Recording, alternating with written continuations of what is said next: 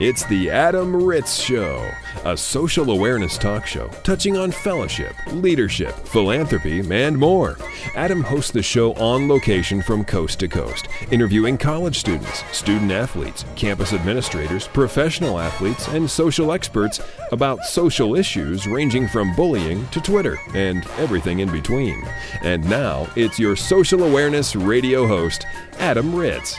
I'm Adam Ritz in Texas on the campus of Texas A&M Commerce, and we are broadcasting today in front of a live studio audience.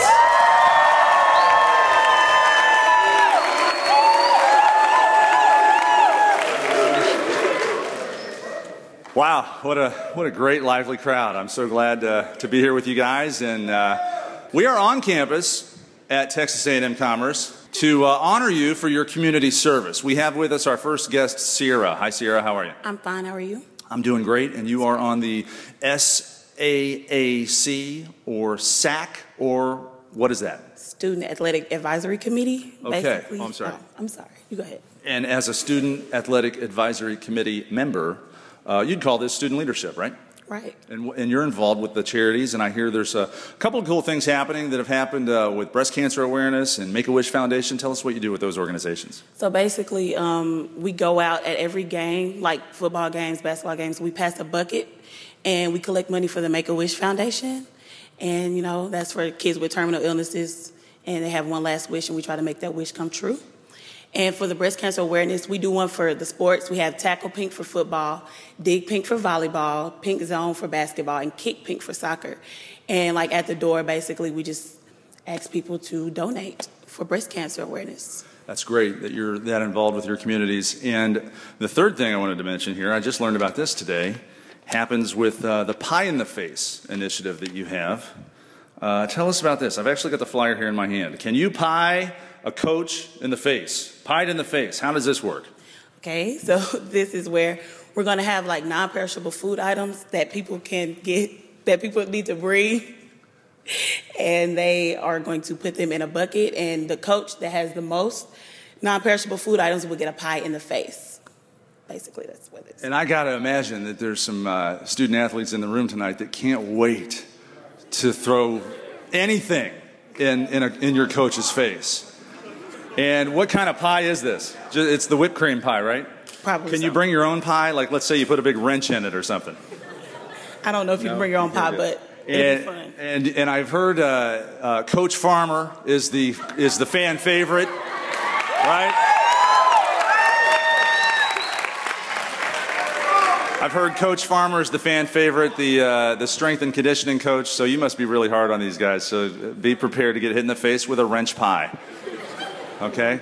Sierra, thank you so much for talking to us about your initiatives here. Thank you for your community service. And everybody really in the room, all of the student athletes here at Texas A&M Commerce, give yourselves a round of applause for everything you do. Adam Ritz is a media personality and keynote speaker, interviewing amazing people from coast to coast. Follow him on Twitter at Adam Ritz, or listen to him now on The Adam Ritz Show. Lacrosse as a national sport's been around for decades. It's just starting to explode and boom in the Midwest and beyond, and we're lucky enough to be joined by head coach of Carmel Lacrosse, Tom Coons. Hi, Tom. How are you? I'm doing great. How are you? Tell us. I'm fine, thank you. Tell us real quick your background in lacrosse. Yeah, I started in upstate New York, a Rochester kid, played in high school, played youth, and played Nazareth College for my college career. So, you know, in the middle of the country, lacrosse is fairly new. I mean, I got to admit, we're about the same age. When I was growing up, lacrosse was never even an option for a young man to play. How old were you when you were, exposed to it? I'm guessing it's like hockey to the Canadians. You're on the East Coast, it's lacrosse. Yeah, it's like 7 years old. You're playing lacrosse back there. So it's pretty prevalent back there. It was kind of birthed out of the Native Indians and the reservations in upstate New York, in that area, Baltimore area, and it took off from there. So here in Middle America, I can only assume that every kid that plays lacrosse at age 7 on the East Coast goes and plays college lacrosse. That can't be the case, right? No, it's not. No. So you were good at it. Well, I appreciate that. Yeah, the parity now is they're trying to recruit athletes. And I think here in the Midwest, the one advantage we have is we have great kids and great athletes. So we can teach them the basics of lacrosse, and hopefully that'll translate to the college game. Now, you've got a couple programs here with Carmel Lacrosse that are really getting a lot of notice nationally. Tell us about those programs. Yeah, there's a couple youth programs. We have Carmel Dads Club, which is a youth sports organization here in Carmel. It's about 500 kids playing between 3rd and 8th grade. We have Count on Me Lacrosse. It's a instructional, youth development program. We have a couple hundred kids in that. And then there's an advanced program called Titanium, and Titanium's a travel program for kids to play in the summer. And as far as lacrosse, with a young man, organized sports is such a great way for kids to learn discipline and leadership. How does lacrosse, I guess, translate into those arenas? Well, I think like other sports that are more mainstream, it translates that you learn teamwork. You learn how to be part of a member of a team and know your role. I think it also helps with understanding adverse situations and overcoming those in life. You can count on the guy next to you. You can count on people in life, and I think that translates very well. Now, as far as, a team sport, lacrosse with Carmel, you are, I've learned, I was going to say international sport. It's global. You're playing teams with Canada, out of Canada. Yeah, I mean, this is, that's not fairly normal for a high school aged young man to just jump on the bus and go play a team across town. How is that working out logistically with your young guys? Well, it works. I think it's great. It's good exposure. It's good opportunity for our kids to learn other cultures and other parts of the country, other parts of the world. So, really excited about our growth this year. We're joining the Midwest Scholastic League, so we're really excited about the expansion of lacrosse in the Midwest. And we also want to talk with Tom about his college playing days now in New York. What school was it? Nazareth College, a Division III program right in Rochester. And did you have guys on your squad go to the pros? I know the major indoor lacrosse league on the East Coast, they used to pack, not used to, where the NBA teams play, 18,000 people show up to watch pro lacrosse. You played with these guys. Oh, yeah. I played with a lot of those guys. A lot of reservation guys, guys off the res, and a lot of guys that went on and played from 7 years old on and played in pros and played box indoor and played the outdoor game, which is now becoming very big. Did you have some pro tryouts? Were you looked at by the league? I did. I played for Buffalo Bandits for one year, and it was too punishing for a guy like me, so I moved on. Well, we're lucky to have Tom Coons with us. He's a head coach of lacrosse in the Midwest and a player of lacrosse in college. And I love having this opportunity to talk to you about lacrosse from the college ranks, because we talk to a lot of mainstream sports, a lot of football and basketball coaches about player development and how they teach their kids life skills and stuff that's important for a young man to learn off the court or off the field. So it's great to get your take on these kind of life skills and leadership issues from a lacrosse point of view. I imagine they're about the same. What's your take on these life skills issues with your players, or even when you were in college? Oh, I think one of the most important things about athletics is understanding that you're part of a bigger picture. It's not about you. It's about the entire community program. And I think why teams are great, churches are great, families are great is because people care more. And I think athletics teaches you to care more. Well, let me ask you, put you on the spot to ask you about your community service, not now, but when you were in college. A lot of college athletes take the opportunity, their platform, to help out their community and maybe underprivileged kids or at-risk kids. What are some of the stories, if I put you on the spot, that you can remember from when you were in college doing community service? Well, it was a while ago. It was back in the 80s. So, community service is more prevalent, I think, today than it was back then for college programs. For us, it was all about the Rochester area, player development, community service was based on, helping people cut their lawn or take garbage out or helping the elderly. And now it's more about, the organizational development of programs. So it's helping youth programs start up and grow and teaching those kids. And we were just block and tackle help. We were the grunt boys, if you will. So we took the garbage out and we cut the lawns and, we took people to the grocery store, and that's just things we did back then. Now, I'm sure lacrosse is the same as some of the major team sports, football, basketball, baseball, in the respect that you've probably seen a lot of guys come through your sport that were immensely talented, but maybe had a character issue. And one of the things we really touch on with this broadcast is how important character is, how important it is to be a gentleman. And I don't want you to call anybody out by name, but do you know some guys from that era that maybe had a little bit of a narcissistic character issue, maybe even legal problems, that could have gone on and played pro, but they had those hang-ups? Yeah, you always have, kids like that, especially when you're in an inner city, upstate New York, Rochester area, a smaller school. You're going to have your bad apples. Yeah. And it's all about choices. And hopefully we help these young men make good choices. He's Tom Coons, head coach of Carmel Lacrosse, played in college in New York, and you're ready to take on the world with more community service and leadership. Thank you, Tom. Thank you so much. Appreciate it. Fellowship, leadership, and philanthropy. Conversations and interviews from all over America. It's the Adam Ritz Show. I'm Adam Ritz, and we're in Lowell High School. We're here with the principal. Hi, Lori. How are you? I'm good. How are you? Lori, should I call you Mrs. No. Call me Lori. What do your students call you? Mrs. Pavell. Mrs. Pavell. Okay, I'll call you Lori since I'm way too old to be a student. We are here for a Special Olympics initiative called Champions Together. It was a fantastic, amazing, motivational presentation. Special Olympian Andrew Peterson gave the most moving speech I've ever seen. Talk about what this has been like for you as principal of these students to sit through something this amazing. Well, it was pretty amazing to watch them be so quiet, and you could hear a pin drop in the whole auditorium. It's been the perfect clincher for the year that we've had working toward athletes working with special needs students. It far surpasses anything that we've ever done. Oh, that's fantastic. Just the track or treat, the special needs prom that Jordan Zube almost by herself put on, and it has just been an incredible year. You have had a student here, I learned her name as well earlier, Jordan Zube. Mm-hmm. She has taken it upon herself to work with special needs kids and planned a prom herself, heard about some of the other initiatives. Did she come to you? Is this all on her own? I mean, how does this work? Pretty much on her own. She came to me to ask for some support and some help as we delivered the message out to the other communities. But I'm going to say pretty much by herself pulled this prom off. And the kids came in just as though it was a normal prom. They danced the whole night long. It was incredible. Now, as far as a principal in your office, my sister's an elementary school principal, so I know it's probably her problems times 10 since you're the high school principal.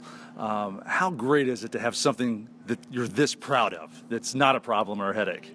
Very, very, very proud. Got a huge smile. It's been amazing, and I can tell you that the students of Lowell High School, for the most part, are amazing kids. Well, and then just to ramp up again about why we're here, it's Champions Together. This is part of Unified Sports, where student athletes from high schools across the country work with and play with and athleticize with Special Olympians. And Indiana is the fourth state now in the United States to have actual state championships recognized within the, faction of Unified Sports. So we thank you for having this presentation for your students. We love the smile on your face. We're glad that I'm not in your office getting ready to get the board. So to speak. That's what they used to do when I was in high school. You can't do that anymore, can you? No, thank goodness, because I don't like that. But I would be remiss if I did not tell you that Patty McCormick and Karen and Diane have been a tremendous influence on why this has happened and the success that we've had this year, very honestly. Patty, their staffers in the head office, and Patty's your athletic director. Patty McCormick and her two assistants, Karen Mize and Diane Schoon, have been truly instrumental in pulling the year off the way it has. I'm so glad you gave them some credit, too. And if for our listeners that want to learn more about Champions Together, their Facebook page is /Champions Together. The Twitter account is @Champs Together. Check this out. It is worth your time. I'm Adam Ritz at Lowell High School with Lori. Thank you so much for joining us. Thank you. The Adam Ritz Show, a reality show for your radio. We love catching up with former professional athletes on this broadcast. We talk a lot about fellowship and faith and service and community service and philanthropy. And we like to bridge the gap between those topics and professional athletes. And now we're joined by somebody that can absolutely bridge those topics for us. Mark Thomas. Hi, thank you for joining us today, Mark. Good to be here. I appreciate you having me. Former NFL star with the Indianapolis Colts. What other teams did you play with? I played for the San Francisco 49ers. They drafted me in 1992. From there, I went to the Carolina Panthers. The first 2 years they were in existence, that was great. And then Chicago Bears, and then I finished up in 2001. Out of North Carolina State, right? Correct. The Wolfpack. The Wolfpack. And we love the Wolfpack because of the Jim Valvano connection with the Jimmy V Foundation. But you know what, just real quick about Jimmy V. What was that like going to North Carolina State? What year? Were you there when they started the Jimmy V Foundation? Or you know what, I was there. When I first got to North Carolina State, I got there in 1987, and that was right toward the end of Jimmy V's career. And so, yeah, he was an amazing guy. I had a few opportunities to meet him there when we were in the Chow Hall and got to see him. And great coach, obviously, what his foundation's doing and just the kind of man he was. And the legacy he left behind at NC State was great. But I didn't get a whole lot of time in them. And I really hadn't heard of NC State until I went there, surprisingly enough. But from where? Where'd you grow up? I grew up in Atlanta, just outside Atlanta in a suburb, Stone Mountain, Georgia, and didn't really know NC State existed until they started recruiting me out of high school. But loved my experience there, and it got me where I needed to be in the NFL. And how many years in the NFL? 10 years total. That's fantastic. A 10-year veteran of the National Football League. And now I find this fascinating. You are the instigator, the originator, the founder, the founding pastor of a church, your own church. Am I saying, is this the right description? Yeah. I was one of a few guys who was the founding members of the church we started back in 2003. And I came on staff originally from the beginning. I've been here as a pastor on staff from the very beginning. And it's been fantastic. And, I was fortunate to win a Super Bowl when I was with San Francisco. And I have to say that what I get to do now is probably as exciting as winning a Super Bowl. So it's, we're actually in the auditorium, I suppose you'd call it, where you actually have service on Sundays. This is called the Church for the Nations. And just real quick, is there a digital property, churchforthenations.org, or how can our listeners look this up? Sure. You can go to CFTN, which is for Church for the Nations, CFTNindy.com. That's our website. And it's fascinating to me that a guy that played 10 years in the NFL would, and I'm sure it wasn't this easy, but in my head, I'm thinking, okay, you're playing football one day, and then you wake up the next day and say, you know what, I'm going to start a church. Did I simplify that, or how did this happen? Well, it's not overly simplified. Toward the end of my career, I started thinking about, what am I going to do post-career? And I think one of the things about athletes is athletes never see the end coming. And in this business, it's one day you're an athlete, the next day you're not. There's no real preparation for the end. And toward the end of my career, I started thinking, what do I really want to do? And one of the things I felt called to was the ministry. And actually, originally when I retired, I went to work with an athletic ministry based out of Austin, Texas. Didn't know originally that I would end up being a pastor in a local church. It wasn't until my first year out, I had spent a year in the athletic ministry and actually traveled back to Indianapolis to do a few Bible studies that I realized, my heartbeat and my passion really was with the local church, not solely with athletes, surprisingly enough, even though I used to be one. And so after being out of football for a year, we decided that the Bible study that had begun when I was on the team here in Indianapolis, it had gotten up to around 40 or 50 people. And our heart was originally to see a church planted in Indianapolis. And so when that talk started again, I just really realized that I felt like the Lord had called me and prepared me that this is where He wanted me and that I was supposed to come back to be an integral part of beginning the church. And here we are almost 10 years later, and it's still going. And, when I look at this building and look at what we have here with, there's a for our listeners, I just want to really quickly describe the stage. I don't know if I can call it that. The altar, the platform, the riser. There's a full drum kit, keyboards. I'm sure there's some great music here on Sundays. And I think about, what it would take to manage this. You have to have some business acumen as well. This stuff somebody's got to pay for this. So you're running a small business and you are the lead pastor of a church. That's pretty fascinating. Yeah, and it's a lot of fun. The interesting thing about the church world is you're working primarily with volunteers.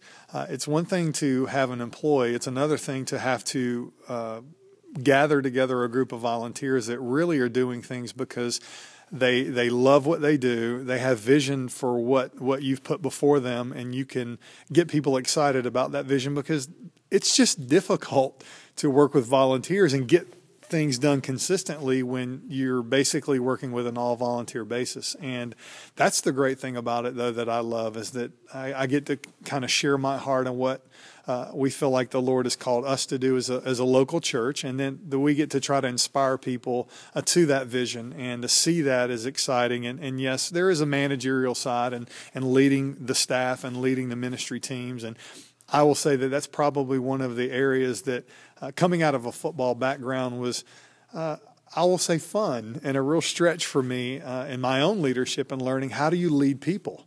It's one thing to lead yourself, but how do you lead people and lead people well, lead people effectively, and lead people righteously? And it's been a great 10-year experience. I know made a lot of mistakes early on, but I've been surrounded by some great people, studied a lot of great leaders.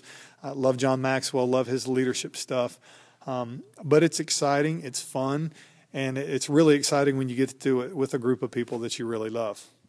Mark Thomas is our guest, 10-year veteran of the NFL and now founding member and pastor at Church of the Nations Church. And I wanted to ask you, when you started this church, why not just become a member of an already existing church? Why start from scratch to build something brand new? Well, I think there's a couple reasons. I think, number one, God begins to plant a vision in your heart for what He's called you to. And, there's a lot of fantastic churches. And one of the things that we felt very strongly was that the Lord had called me specifically, and us, the team that came originally that started the church in 2003, to just a unique perspective and kind of just all the churches in this city just have a different call, a different feeling, a different flavor, a different part to play in the greater body of Christ, and really felt very strongly that the Lord had a unique part that we were to play, and it's just a part. We're just a part of the whole. We're not better. We're just different. And so the Lord just began to put the seed of that vision in our hearts, and we felt very strongly that we weren't going to be able to go into an existing church and try to, that already has leadership, that already has a vision, that already has a call, that already has a direction, that really what the Lord was asking us to do was to see something birthed that the city didn't have, and to do something just different, because He wanted to just bring another aspect of the kingdom of God into the city of Indianapolis. And so that's been our heart, and that's why we started from the beginning, so we could plant something that we felt like the Lord could do something through, to be a blessing in the city, and that we could partner with some of the churches here in the city to do something great. When you preach, does it ever come out, you were a defensive end in the NFL, does that come out? When it's fourth down and the Lord is on your side, I mean, do you wear shoulder pads when you're speaking? It's fun. It's funny. There are definite moments that I use the football analogies. I mean, that was such a big part of my life. I mean, I retired. I think I was 33 when I retired, so I had almost 25, 26 years of being an athlete. I mean, it's so part of who I am and who I was that there's no way that I can get up and preach the word and share from my own life and that not be interwoven into it. I don't try to overdo it, because I think it can be overdone, and not everybody can relate to being an athlete. But there are moments where I bring it in. One thing about Jesus that I loved is Jesus basically taught through parables. He taught through real life examples, and that's a real life example that many times you can take the truth of the word and you just wrap it in flesh. You paint a picture for people, and it helps, and it helps also get people kind of into my heart. And when I share, and I try to be vulnerable, and I try to share from my own struggles, my own life experiences, and that is a part of who I am. And I can't shy away from that, but I just try to keep it in balance and try not to overdo it, so people are like, okay, enough of the football stories. Well, it's pretty interesting. I have to admit, at my church, the pastors never sacked Brett Favre. Have you sacked Brett Favre? I've actually I have actually sacked him. I've been able to smack him around a little. I remember one of my favorite hits against him was when I played with the Carolina Panthers. It was the year they went to the Super Bowl. It was the NFC Championship game. I believe it was minus 32 wind chill. It was brutally cold. And I had a great hit on him, and I was bummed. We ended up losing that game, and they went on to win the Super Bowl. But here we are in our second year of existence, one game from the Super Bowl, and that was just 2 years after I'd already been to the Super Bowl, so I was really excited. But, yeah, I had several opportunities to hit Brett, playing for Chicago Bears, playing those guys twice a year. I had a lot of respect for him, but it felt really – there was a few guys in my career it felt good to sack. He was one of them. Dan Marino was another one. I like taking him down too.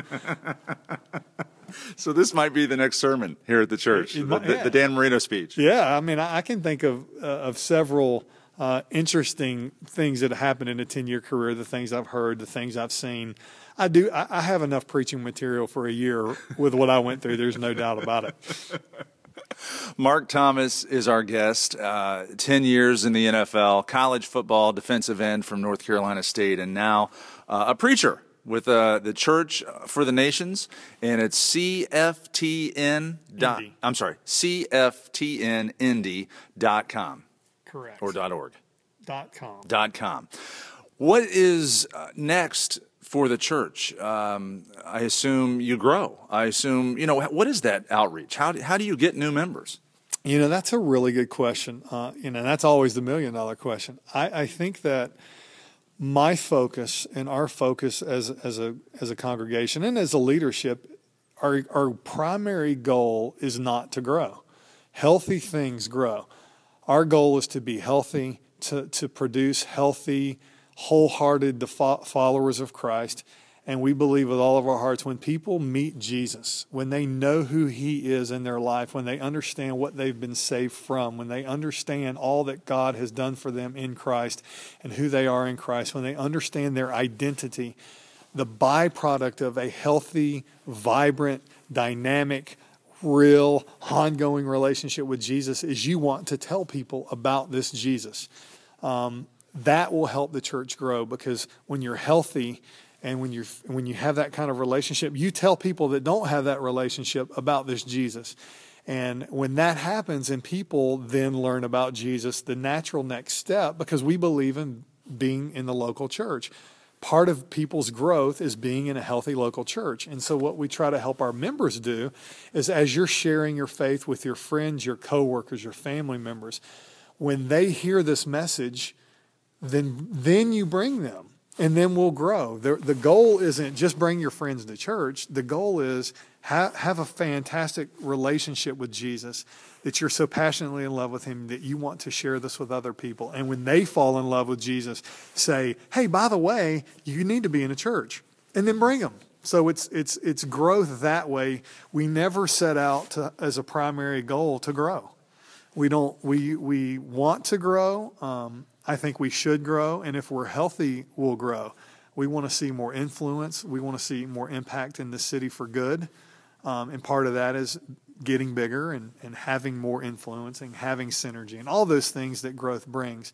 But honestly, that is never the primary goal, and everything we do is not with a view towards simply numerical growth, because numerical growth doesn't necessarily mean you're a healthy church. There's several, not that I'll name them, but there's several churches in America that are huge, and I wouldn't say that they're healthy. And their health does not equal big. I want us to grow. I want us to be big, but not for the sake of being big, but for the sake of impacting the kingdom of God. Well, Mark, I appreciate your heart and your faith and your service, and I appreciate you coming on the show. We wish you the best of luck. Mark Thomas, thank you for joining us. Thanks, Adam. I appreciate it. Get socially technical with The Adam Ritz Show. Facebook, Adam Ritz Show. Twitter, @Adam Ritz. It's social, technically. Going to wrap up the show with a special report out of Omaha, Nebraska, with a group of fraternity men doing the right thing and pitching in for a great cause. 8-year-old Jackson Betcher has trouble getting around on his own, and that changed at a school assembly when members of the University of Nebraska ATO fraternity surprised him with a brand new special needs bike. It was almost an immediate decision among everyone that this is a big opportunity to help. Everyone was on board for it, said Wade Rigel of ATO. Jackson's family entered him into a raffle to win a special needs bike in March, but he did not make the cut. Then his family and friends and teacher, they started planning a fundraiser to get him one anyway, until they were surprised by the generosity of Alpha Tau Omega. ATO paid for it after hearing about the story. The ATO fraternity did not even hold a fundraiser for Jackson's cause. The members just chipped in the funds as soon as they heard about this case. So congratulations to the men of ATO at the University of Nebraska for doing the right thing and helping out. It's a great inspiration for all of us. Thank you, gentlemen.